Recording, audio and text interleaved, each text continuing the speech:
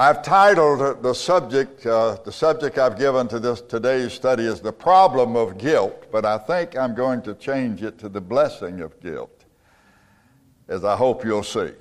And this is going to be a teaching lesson. I'd like for all of the studies that I bring you to be a teaching lesson, but this is going to be a teaching lesson. Now, we have begun meeting again during the week, but we're doing it on Tuesday evening at 6:45, and we've been stopping promptly at 7:30.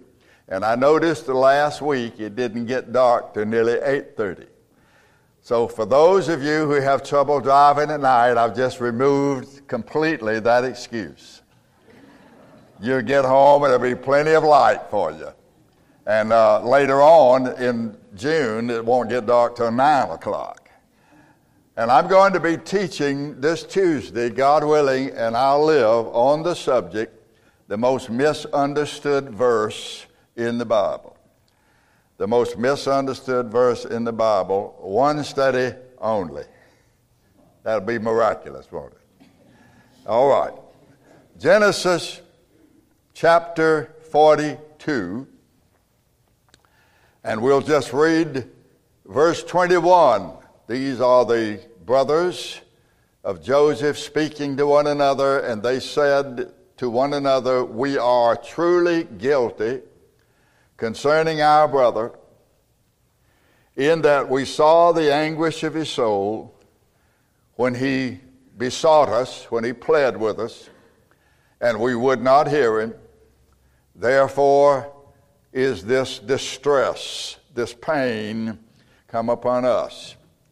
And Reuben, who was the oldest of all of the boys, said, "Did not I say to you, do not sin against the child, and you would not hear?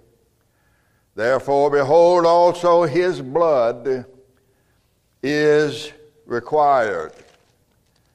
Now later in the chapter, you turn down a little bit later after these boys got back home. Let me find the verse for you. It is verse 36. Once they got back home, and their father Joseph said, "Where in the world is Simeon? Where is Simeon?" And they said, "Well, we had to leave him in Egypt." Why? Well, the governor there said that he was going to hold him until we brought Benjamin to Egypt. And Jacob just absolutely went berserk. And this is what he said in verse 36. He said to them, "Me you have bereaved of my children. Joseph is gone. Simeon is gone. And now you want to take Benjamin away. All these things are against me." All these things are against me. His boys said, "We're guilty."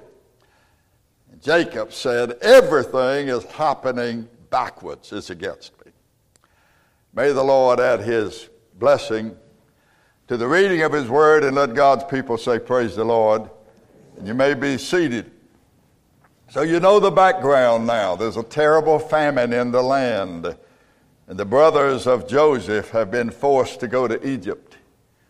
And certainly the two first verses, I want you to look at those two verses, verses 1 and 2, in this chapter, indicate that they are reluctant to go.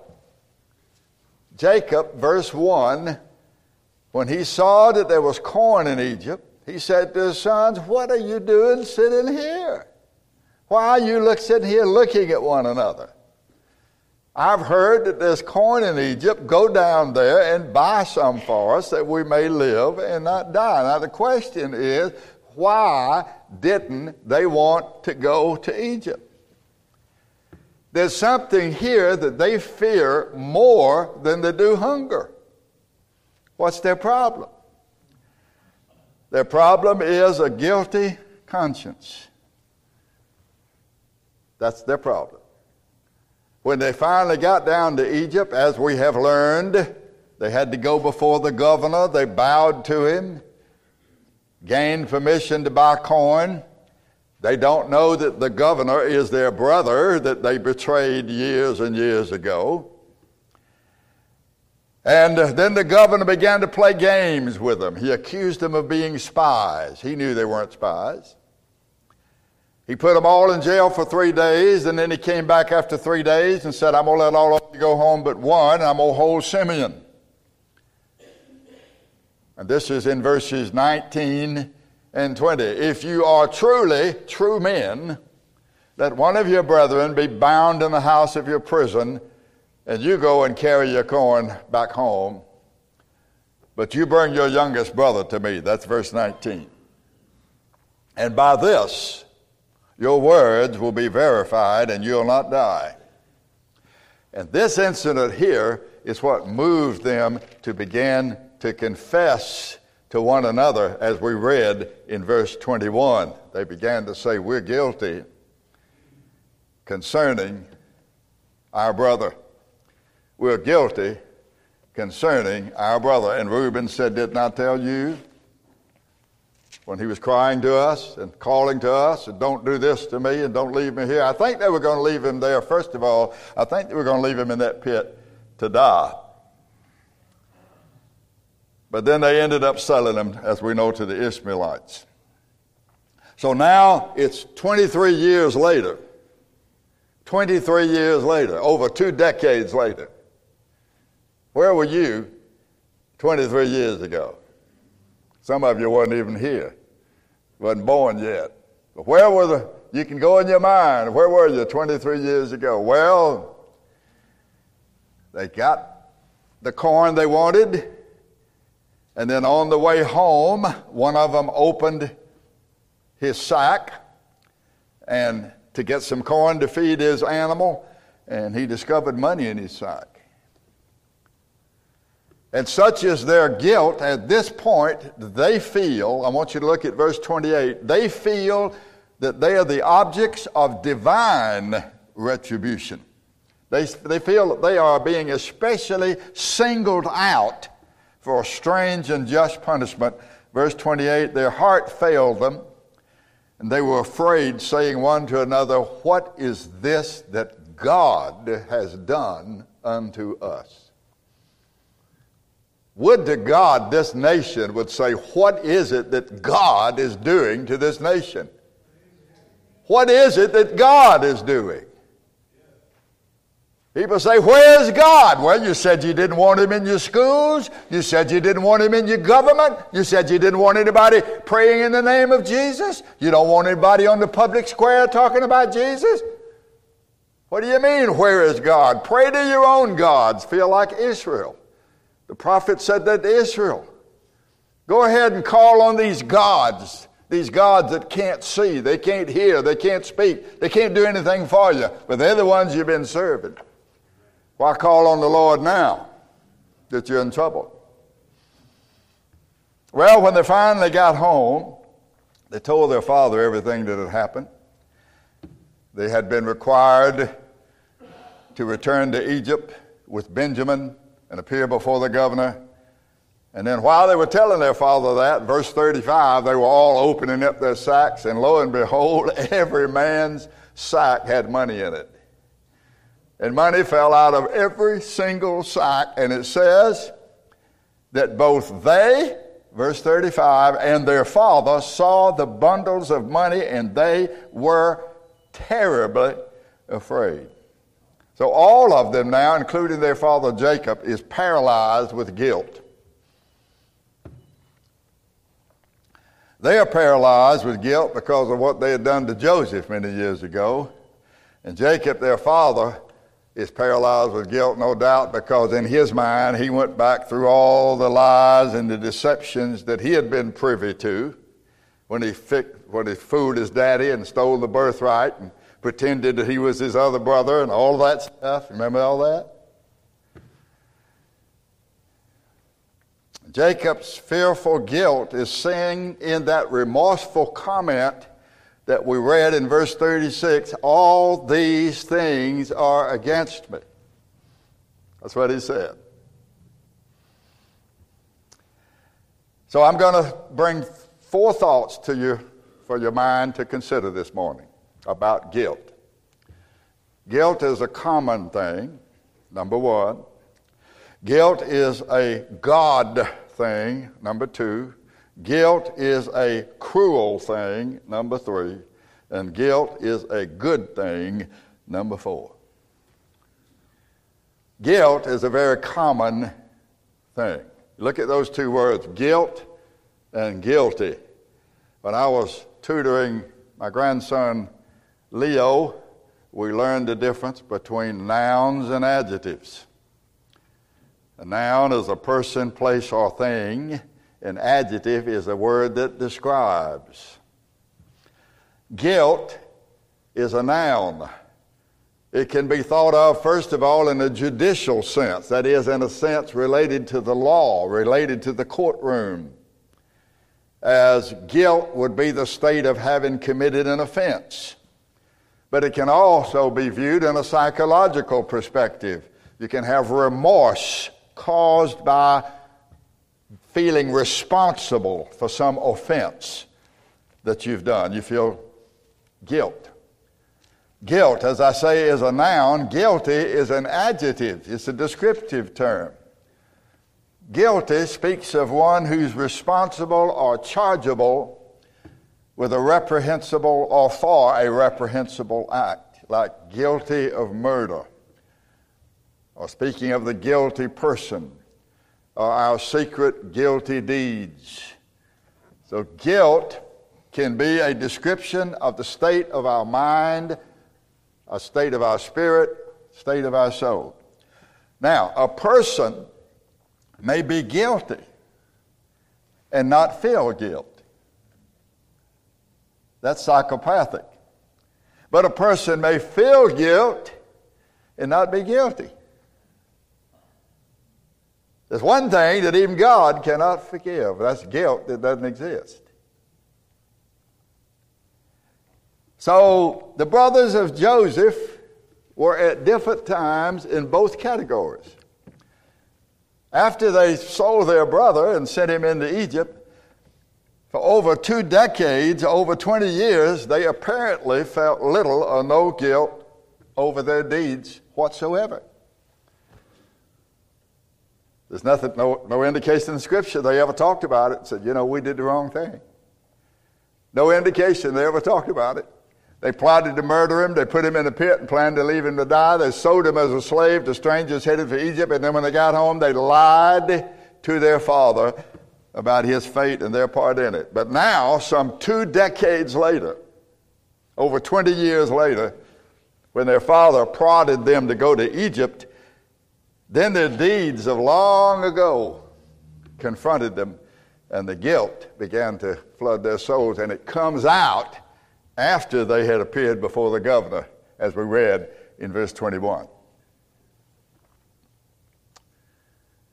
Many people today plead guilty by reason of insanity.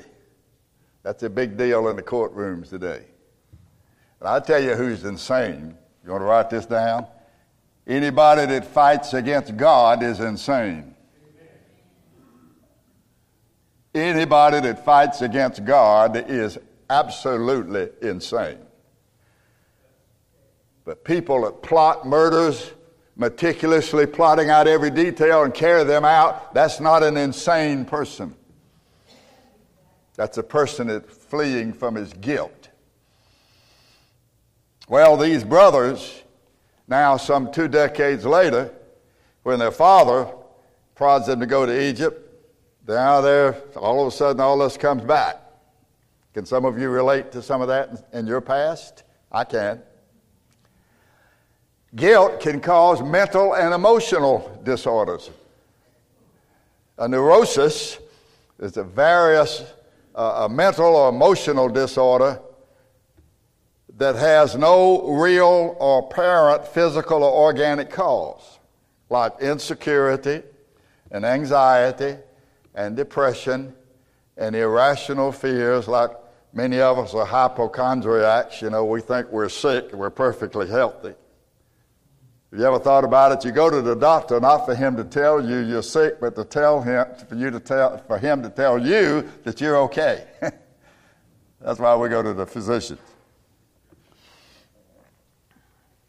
Then you have a psychosis. That's a severe mental or emotional disorder with or without organic or physical causes, characterized by loss of contact with reality and derangement of the personality.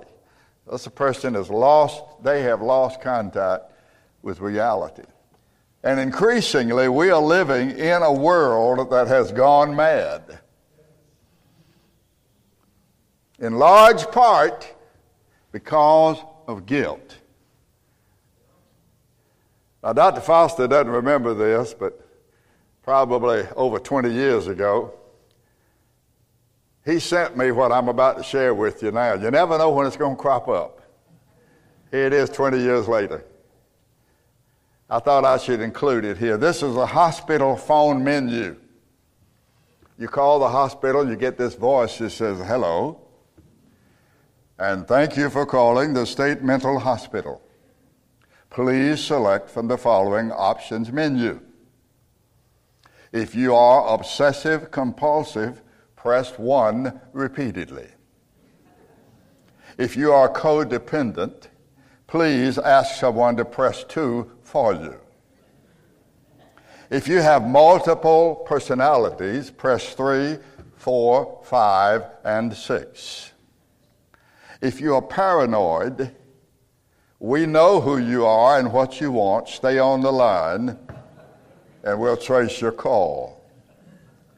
If you are delusional, press 7, and your call will be forwarded to the mothership. If you are schizophrenic, listen carefully, and a little voice will tell you which number to press. If you are manic depressive, it doesn't matter which number you press. Nothing will make you happy anyway. If you are dyslexic, press 9696969696. If you are bipolar, please leave a message after the beep or before the beep or after the beep. Please wait for the beep. If you have a short-term memory loss, press 9. If you have short-term memory loss, press 9. If you have short-term memory loss, press 9. If you have low esteem, please hang up. Our operators are too busy to talk with you. If you're menopausal, put the gun down, hang up, turn on the fan, lie down and cry. You won't be crazy forever. If you're blonde or brunette, don't press any buttons, you'll just mess it up.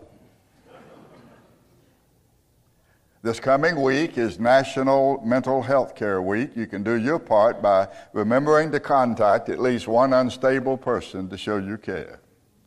Well, my work is done. You know, sometimes I think I understand, said someone, and then I regain consciousness. You should be able to relate to some of these things because we live in a fallen world.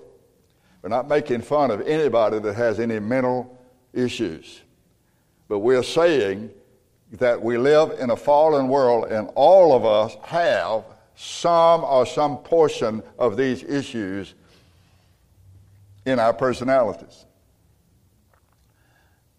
We should all be able, therefore, to relate to Jacob and his sons. Each one of us has felt guilt at some time or another because guilt is a very common thing. Not only is it a common thing, but guilt is endemic to the human race. That is, only humans experience guilt. None of the animals that were owned by Jacob or his sons felt guilty about Joseph. Not just because they had nothing directly to do with it, but because they were incapable of guilt. Guilt is a very common thing only to human beings. And this brings me to a second point. Guilt is a God thing, a God thing.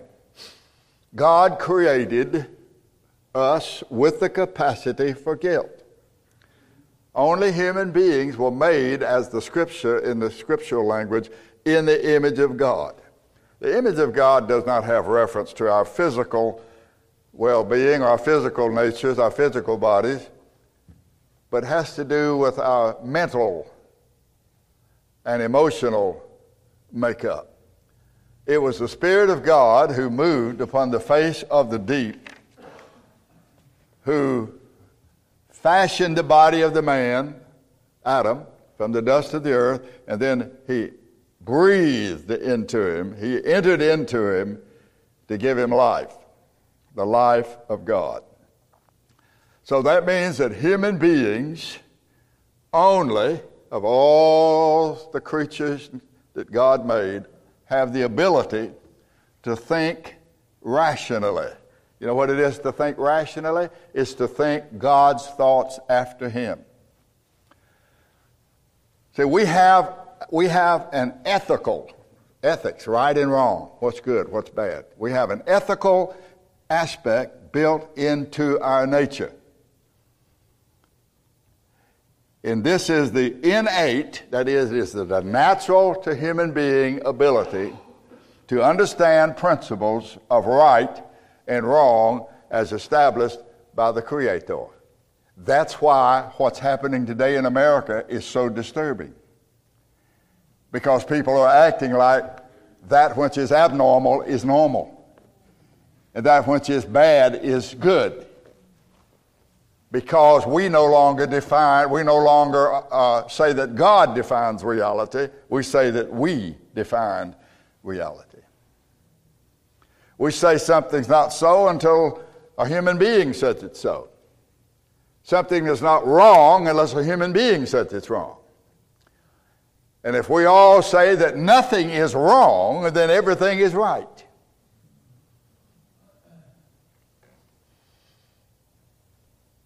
Only a human being, think about this now, only a human being can act contrary to his or her nature. A dog will always act within the confines of its nature. It will always act like a dog. The actions of a dog or a cat or a bird are governed by its nature, not by will, not by volition, but by its nature. A human being, on the other hand, is able to act contrary to nature. However, when a human being acts contrary to what the Creator has established as right and wrong, moral, immoral, ethical, unethical, that human being will experience guilt. Okay? Adam, the first man, experienced guilt upon disobedience to his Creator and his Heavenly Father. Very, very quickly, Genesis 2 says the Lord took the man, put him in the garden to dress it and to keep it. So he had a job. He was busy before he ever sinned. And the Lord commanded the man and said, of every tree of the garden you may freely eat, but of the tree of the knowledge of good and evil you shall not eat of it. In the day you eat, you will surely die. What happened? Adam deliberately disobeyed his father by receiving the forbidden fruit from the hand of his wife Eve. She saw that the tree was good for food, pleasant to the eyes, a tree to be desired to make one wise. And she took up the fruit and she ate it and she gave it to her husband and he did eat. And what resulted? What resulted from the act of disobedience? What happened? Here's what it says. It says, verse 7, the eyes of them both were open, and it says, and they knew. That's a Hebrew word, yadah.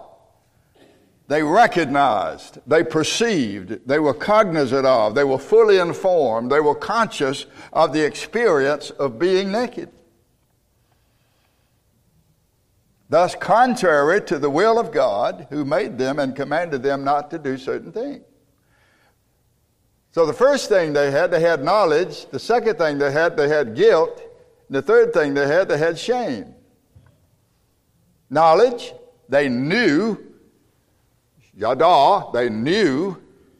They recognized, they perceived that they were naked. Then it says, they knew they were naked. Had they not been naked before? Yes. Been naked since God made them. What changed? Now they know guilt. And then what happened? Then they began to cover themselves. Verse 7. You see those three things: knowledge, guilt, shame. They began to hide themselves. Verses 8 and 9 from God. Adam, where are you? I heard your voice and I was afraid. Guilt leads to shame, and shame leads to hiding.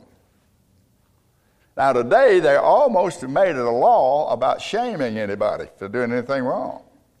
You got programs on TV called My 600-Pound Life.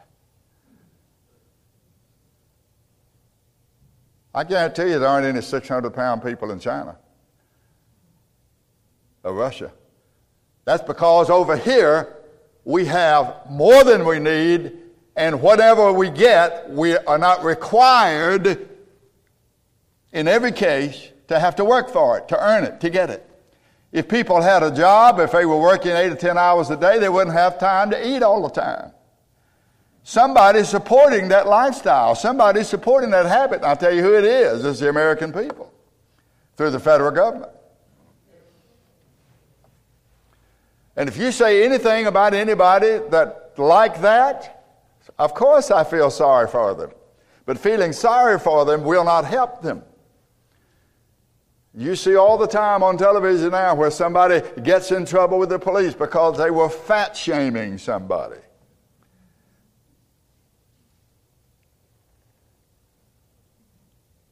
So they began to hide themselves, Adam and Eve, verses 8 and 9 of Genesis 3, from God. Because guilt leads to shame, and shame leads to hiding.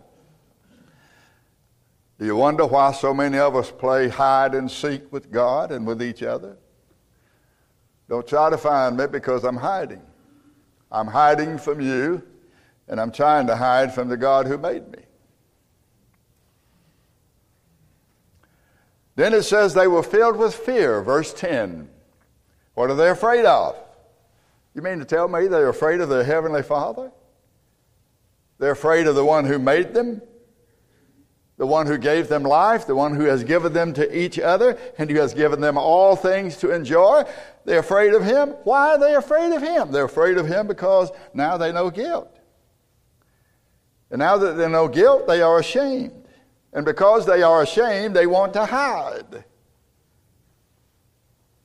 They want to hide because guilt makes them fearful.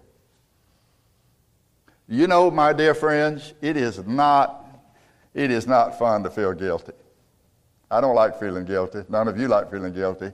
But let me tell you something. Guilt is one of the works of the Holy Spirit. You can't ever see your need for Christ unless you first see you're guilty. You're guilty of sinning against God. And so people don't want to come to a church where they hear that because they don't want to feel guilty. You give me a church where I can tell you how you can live happy, how you can be prosperous, how you can have health and wealth and all of that, and you can fill them up. Turn off all the lights, make the room dark, have smoke coming up over here. What in the world does that have to do with worshiping the Lord Jesus Christ? What does that have to do with opening the Word of God and teaching people what God says in His Word? Nothing. The churches now are entertaining people on their way into eternity because the preachers, the pastors, the teachers would rather have everybody like them and be friends and have fellowship and do things for the kids, have something going on for them all the time, instead of opening up God's Word. I'll tell you, people are on the way to perdition. Nobody will listen to me. But I've been saying this for 52 years. Here. I did some preaching before I got here. They're filled with fear because they're afraid, they're guilt, they don't want to face God, they don't want to face what they've done, they're ashamed, they want to hide. And what comes next? Avoidance. Avoidance. Genesis 3:11 through 13. Avoidance is this. When confronted with guilt, people who are deceived, people who are dishonest with themselves, they play the game of avoidance. I must avoid the truth because I'm guilty, because I'm not willing to take the blame. In trying to avoid guilt and trying to avoid feeling guilty, I blame someone else. I blame something else, which in reality is blaming God. And that's what Adam did. The woman you gave me, she gave me of the tree, and I did eat. If this hadn't happened, Lord, if that hadn't happened, if this hadn't happened, my mother hadn't raised me this way, my dad hadn't done this, so and so and so, I wouldn't be what I am today. That's avoidance. It's not my fault. The fault must be laid at the feet of someone else, or of circumstance, or my parents, or other people, at the feet of God Himself. My friends, guilt is a common thing. Number two, guilt is a God thing. Number three, guilt is a cruel thing. Dr. D.H. Griffith says this: conscience is the knowing part of us, that which knows together with God and agrees with the revelation of right which comes from Him. In other words, you can never know what ought to be unless you agree with God in what He says ought to be and ought not to be. Then you're not confused. But if you're listening to these socialists, these social psychologists and psychiatrists and all of these people today, you're going to end up being confused. You can only be unconfused by finding out what the Creator says. Conscience is the knowing part of us, that which knows together with God and agrees with the revelation of right which comes from Him. You know what guilt does? Solomon said in Proverbs 28:1, the wicked flees when no man pursues. What's wrong with that? That's a guilty person. People live in fear in this world. Emophobias is a fear about everything. You know why? It's rooted in the fear of God. You know why? Because we're guilty and we don't want to deal with it.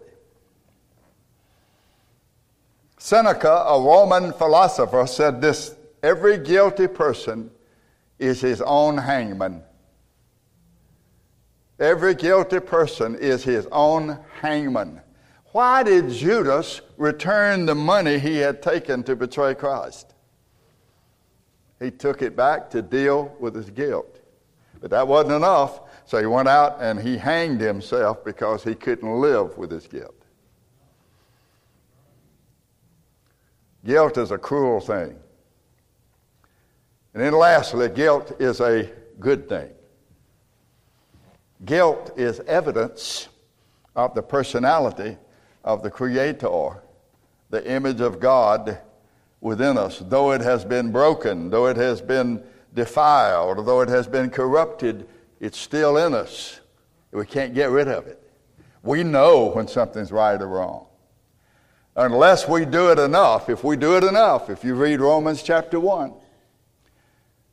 But they kept on, said God gave them over. They kept on, God gave them over. They kept on, God gave them up. It's all in Romans chapter 1. We've got a generation in America today who will be given up, and being given over. because they don't want to hear the Word of God.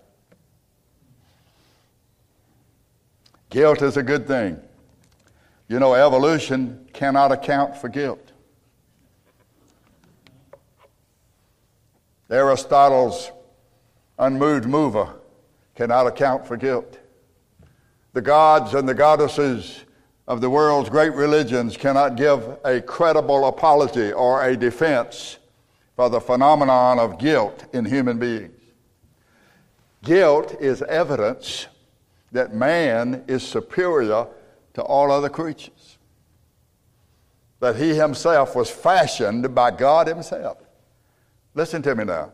Remorseful awareness of having done something wrong, self-reproach for inadequacy or wrongdoing, the entire concept of sin all indicate that human beings are more noble than any other creature on earth. If it's one thing, I'm not sure it's altogether separating us now, but if there's one thing that separates us from animals, it's the experience of guilt. A pack of wolves or a pack of dogs are never remorseful. They're never sorry. They don't experience guilt for attacking and killing a child who just happened to be passing by. But a human being who hits somebody with a car or accidentally shoots somebody or kills somebody intentionally will experience guilt. But dogs and wolves won't.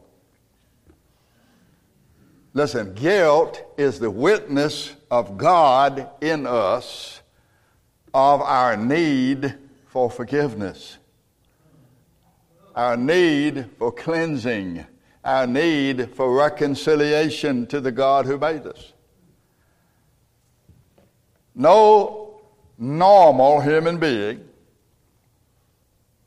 people who are born with all of their faculties and all of their abilities, no normal human being can come into the world without the awareness of God through guilt.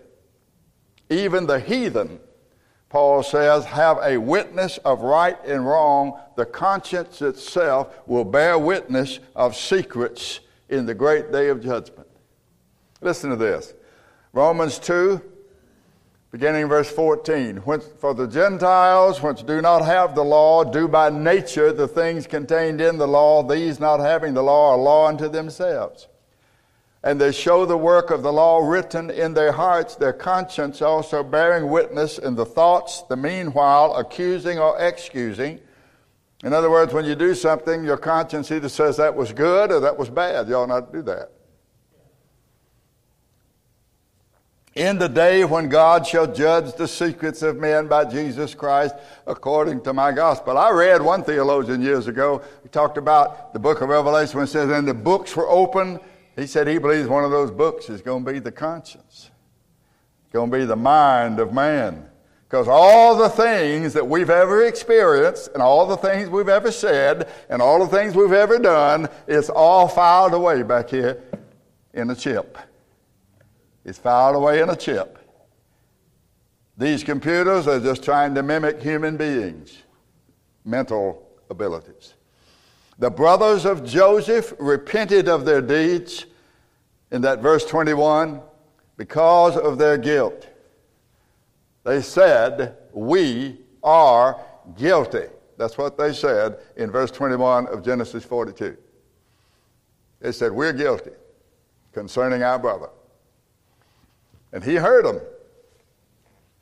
Verse 23, they knew not that Joseph understood them, for he spake unto them by an interpreter.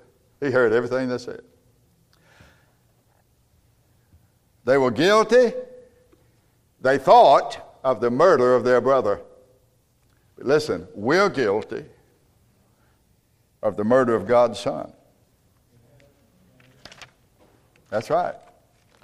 We're guilty of the murder of God's Son. You know,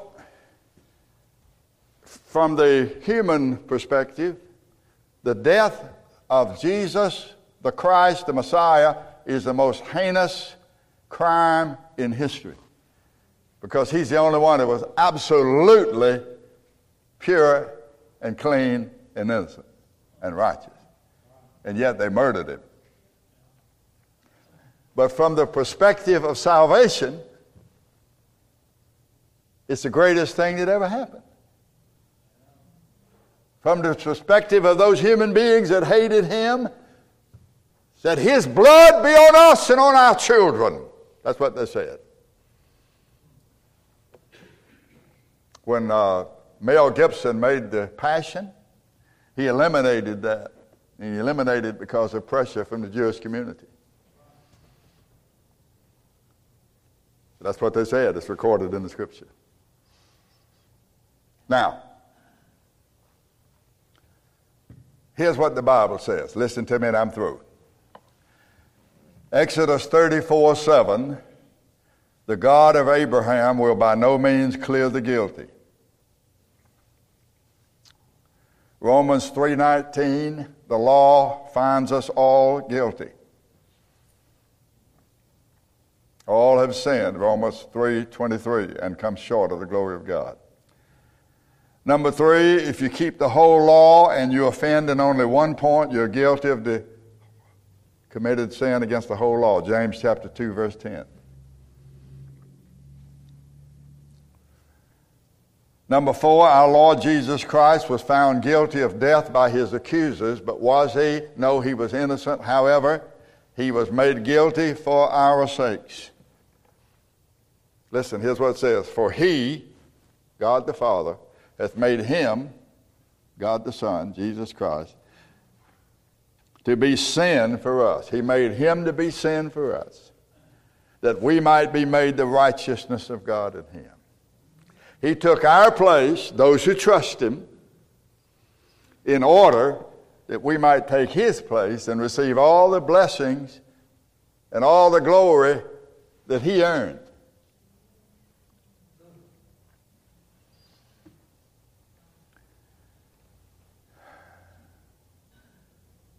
And so number 5, confess your guilt. Joseph's brothers did. Genesis 42:21, they said, we're guilty. Joseph heard them. Joseph heard them say, we're guilty. And you might say that Joseph is a picture, he's a portrait of our Lord Jesus Christ. And he heard them say, we're guilty. He cried to us and we wouldn't listen. But let me tell you this. If you can say this morning, I'm guilty, I'm telling you, God hears you. The Lord God Almighty, the Father in heaven, hears you when you say, I'm guilty concerning the death of your son.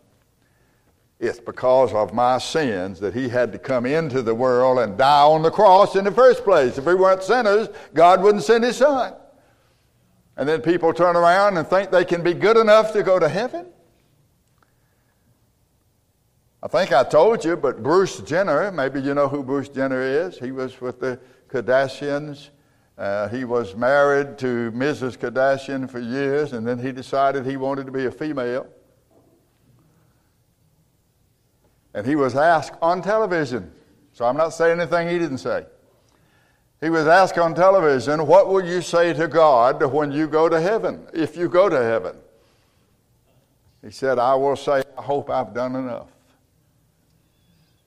I hope I've done enough. But brother, I can tell you, you haven't.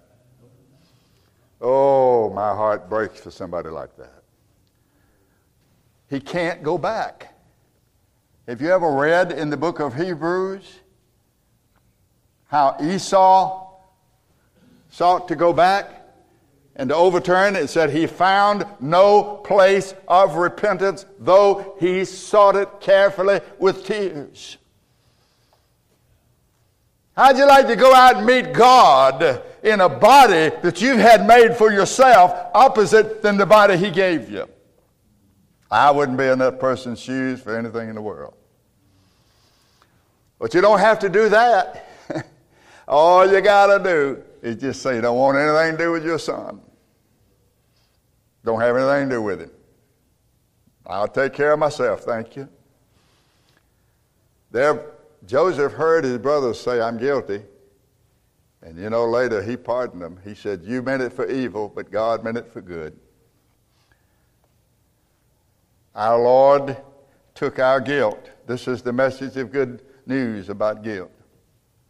Listen to this. God was in Christ reconciling the world unto himself, not imputing their trespasses unto them, and he has committed unto us the word of reconciliation. Now then, we are ambassadors for Christ, as though God did beseech you by us. We pray you in Christ's stead, be ye reconciled to God.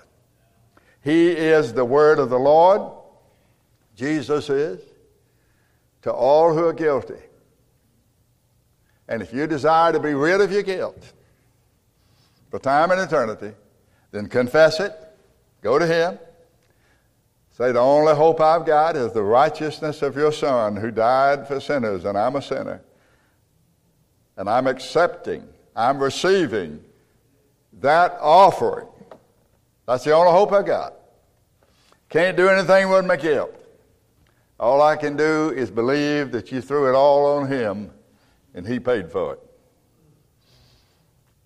And that's what happened at the cross. Leave you with this final word here. Deuteronomy 21, verse 9. So shalt thou put away the guilt of innocent blood from among you, when thou shalt do that which is right in the sight of the Lord. Deuteronomy 21, verse 9. You do what's right. You know what's right? Embrace God's Son. Go to him with all of your guilt, all of your shame, all of your mess, and cast yourself on him. May the Lord add his blessings to the teaching of his word